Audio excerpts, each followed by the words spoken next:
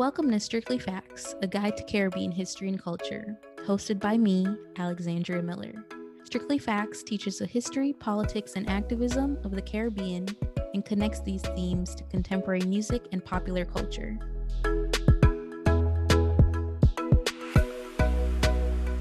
Strictly Facts fam, how is your Caribbean American Heritage Month treating you so far? In addition to celebrating our contributions in the region and in the diaspora, of course, June is, for me and most students, the start of summer vacation. Now, because I'm a nerd, or as some others would call me, a lifelong student, I'm dedicating part of my summer to reading and rereading some of my favorite Caribbean history books. And I thought, of course, I'd share with you all. If you're interested in reading along, follow our post and let us know what you've learned along the way. The first book on my list is rereading a classic, Antirochise, by a favorite, Louise Bennett. Antirochise is Miss Lou's first published prose collection and features 50 of my personal national heroines monologues that range anywhere from historicizing the importance of the Jamaican language to the significance of race, gender, and class in society, while through humor and adoration for Jamaican culture. One of my personal favorites is entitled Class Color Debate. Not only does Miss Lou capture the essence of racial and class politics in both a straightforward and entertaining manner, but she does so completely in the Jamaican language. If you'd like to check out more about the importance of Caribbean languages, give a listen to our 6th episode with Dr. Joseph Farquharson.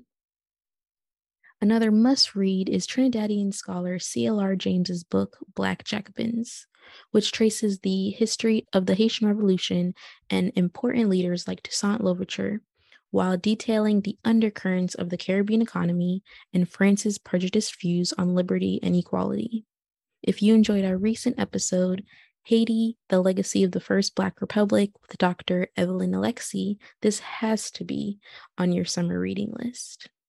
And finally, we're revisiting a more recent but beautifully crafted book by one of our very first guests.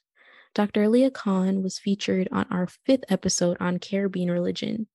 I can't believe that was over a year ago. Her book, Far From Mecca, Globalizing the Muslim Caribbean, is the first academic book on Muslims in the Anglophone islands. Dr. Khan goes beyond the very necessary history of Islam in the region to also analyze Islam's critical influence in Black and Indian communities, especially through art and music. Whether you have or haven't looked at these books already, follow along with us this summer for a little Strictly Facts summer reading as we journey from Ghana to Jamaica, Haiti, and then to Trinidad. Let us know what else is on your summer reading list and what other topics you'd like to see in upcoming episodes. Don't forget to give us a rating on your favorite podcast platform, and we can't wait for you to see what we have coming up for you next. Little more and happy reading! Thanks for tuning in to Strictly Facts. Visit strictlyfactspodcast.com for more information from each episode. Follow us at Strictly Facts Pod on Instagram and Facebook, and at Strictly Facts PD on Twitter.